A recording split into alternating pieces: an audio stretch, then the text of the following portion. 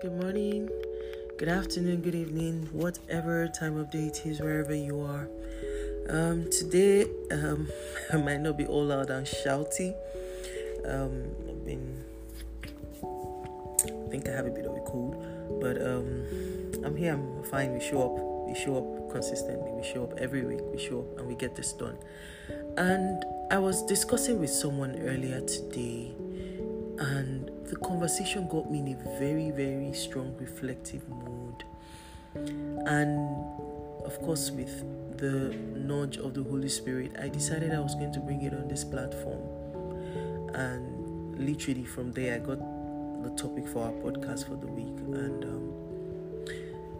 just in case, first of all, let me not get ahead of myself. Welcome to Christian Professionals Network.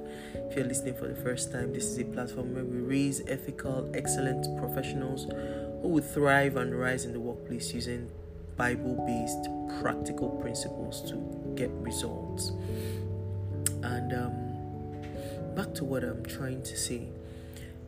For every Christian professional listening to this, just in case you have forgotten or you're not aware or you just need to be reminded, please know that we are a redemptive force. We are sent out there in whatever high, mighty office, industry, sector, role, office that you occupy. Please remember that you are a redemptive force. I got a statistic information today that got me thinking so deeply. I was like, what? I was like, wow. So I live in Africa, Nigeria to be precise. And someone was sharing with me earlier today that apparently 1 in 4 Christians live in Africa. So out of every 4 African you see, 1 is a Christian. Whether by religion, association, by birth, by culture, by family, we are sure Christians. So it appears that Africa has about the highest number of Christians, if you could actually say so.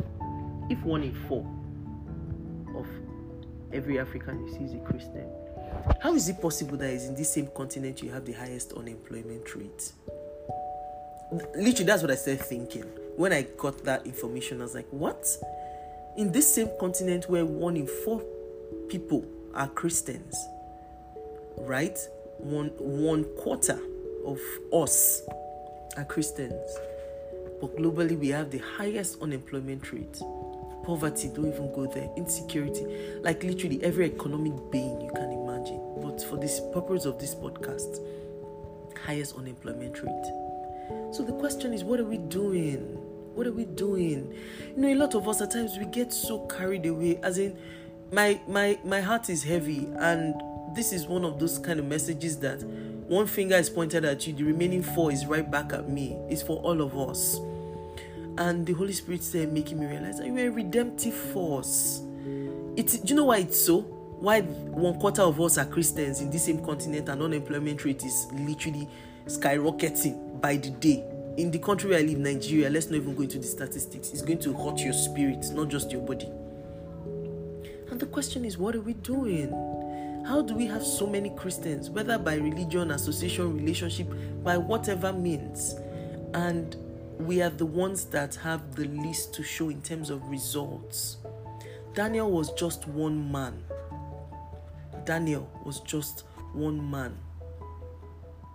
In Babylon. Eventually he got a team, Shadrach, Meshach, Abednego. So let me even say there were just 4 Hebrew boys, and they shook the entire system. People knew that they were a different set, a covenant seed of people represented in that institution. Because I believe it was just beyond the workplace, it must have been like an entire system.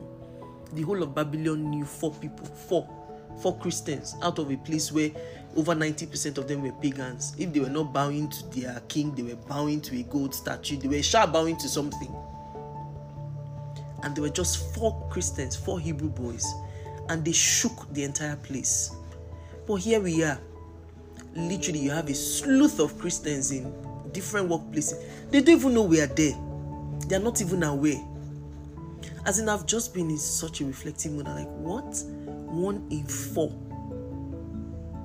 African is a Christian. Yet we have the highest unemployment rate. So the question is, what are we doing? I'm going to read a scripture. And if you are very active on this platform, you know that this is one of those major scriptures I like to read a lot. Esther chapter 4 from verse 12. When Esther's words were reported to Mordecai, he sent back this answer. He said, do not think that because you're in the king's house, don't think because you have that great multinational job, don't think because you have that global role, don't think because you just got promoted, don't think because your department is doing okay, don't think because you just got this mind-blowing raise, don't think because you just got a letter of commendation, whatever it could be, where you are. He says, don't think because you are in the king's house, whatever the king's house represents for you. Don't think because you're in a place of comfort, convenience, and you are well paid, your bills are paid, your needs are met. It's not a bad thing. Please don't get me wrong. You know that's what we push for here. We go in and we take over. Just don't think because you think you are sorted, right, that you alone of all the Jews will escape. See, for if you remain silent at this time, if you choose not to represent God boldly in your workplace, I'm not telling you about being a nuisance. No, Daniel was not throwing it in people's faces. His result was speaking louder than whatever words. He barely even used words. People could tell he was a Christian because of the way he was behaving and the decisions he was making. I say it all the time. It's a very common quote in the Christendom. I don't know who said the quote, but I use it a lot. Preach the gospel as often as you can, and when necessary, use words. It's a case of show and tell. I was still telling them the other day in church. Christianity is show and tell. We show first before we tell. It's because I'm showing. The result is showing. People will now come and ask, how and why are you doing this way? That's when I will now tell you. It's not tell before show. We've preached the gospel first with our lives. The way you behave as a professional, the way you engage, the way you deal with conflicts in your office, the way you relate to your colleagues, the way you handle office politics, the way you handle truth, the way you handle excellence, the way you deal with ethics, the way you handle greed, the way you handle, the list is endless, manipulation in the workplace. How do we have 1 in 4 Christians in Africa, yet we have the highest unemployment rate? And there were just 4 Hebrew boys. Are they up to Daniel, Shadrach, Meshach, Abednego? Yeah, 4. There were just 4 Hebrew boys, and they shook the entire Babylon. We are sleeping, even if I say so myself. We need to understand that we are a redemptive force. So Mordecai was telling Esther, because in this scripture, Esther was getting carried away. She forgot where she was coming from. Orphan girl, God gave her favor. She started thriving, rising in the office. Started from contract role, from a nobody. She now rose all the way to the CEO. Now reporting to the CEO, and they are telling her these policies are not going to favor Christians. This policy will not promote kingdom interests. And she's like, no. I like to separate work from church. I like to separate my personal beliefs from my work. I'm not telling you to be a nuisance. Please don't get me wrong. But we must represent the kingdom. Just like the way you cannot hide your tribe because you are a working professional or you're a career professional. You should not be ashamed of your true identity, which is Christian, child of God, because you're a working professional. This might be a hard pill to swallow, but like I said, the message is for all of us. He told us, said, don't be silent though, because it says, if you think that you alone of all the Jews will escape, it says, for if you remain silent at this time, relief will come. If you will not do it, God will raise. God's work can never be stranded.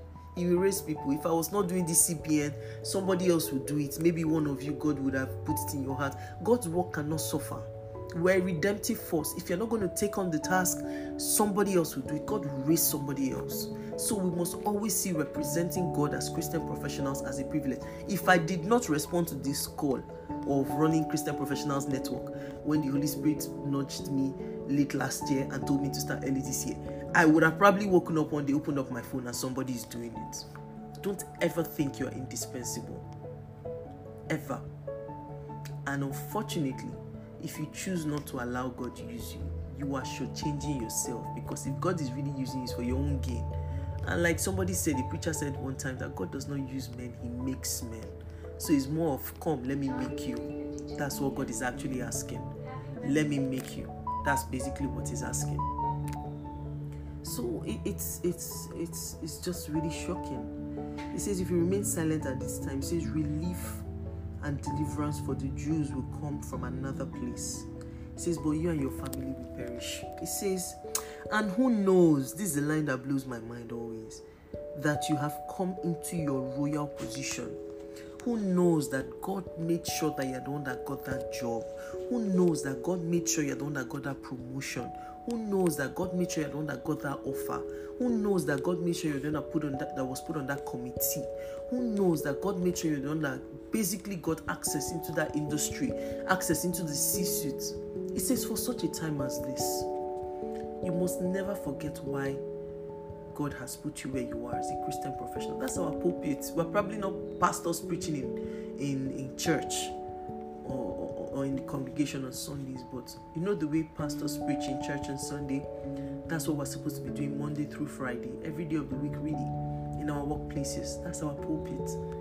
Like they say, pulpit is where you pull people out of the pit, and you do it first by the way you live. Daniel did not have to be a nuisance by shouting up and down, I'm a Christian, I'm a Hebrew boy, I'm a Hebrew boy. No. His choices, his actions, his decisions, his ethics, his excellence distinguished him. They are the ones, even when they were conspiring, if you've not listened to Unlocking Conspiracy in the Workplace, the meeting we had last month on Clubhouse, even when they were conspiring, even his haters in the workplace, all of them agreed, this one is a Christian. Because he's reliable, he's excellent, you can't flaw him, you can't outwork him, you can't out excel him, but at the same time you can't out Christian him. Some of us, our colleagues don't even know that we're Christians, and because you are so underrepresented by your work ethics and the way you behave, you are not even good enough to say you're a Christian, because they will look and see if you're type that if this is how it used to be, we're not interested. It's a show and tell, people.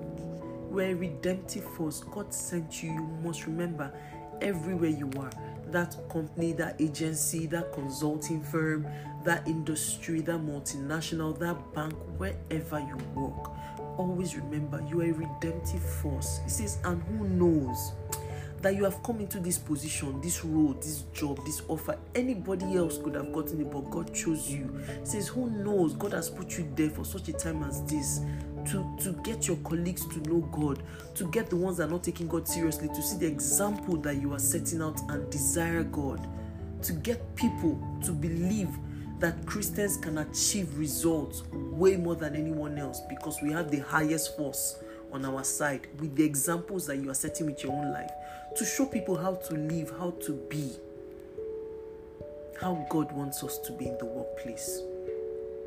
Guys, ladies, people, 1 in 4 Africans are Christians, yet we have the highest unemployment rate in the continent. For a continent, we are not doing our work. We are a redemptive force. Just remember that, who knows, God has put you in that job, in that position, that role, that global offer, wherever you are, for such a time as this. Do not shortchange the kingdom you are supposed to represent. Always remember, you are a redemptive force. The Bible says something, I think in Proverbs, say, when the righteous prosper, the city rejoices. It favors people around us when we are thriving, when we are prospering, when we are living our best Christian lives. It favors your colleagues, it favors your department, it favors your organization. You need to understand, when I say you're a redemptive force, you're a redemptive force. It favors all your stakeholders. It favors them for you to release your full God flavors as a Christian professional. It favors them. Stop shortchanging and underrepresenting the kingdom that we stand for.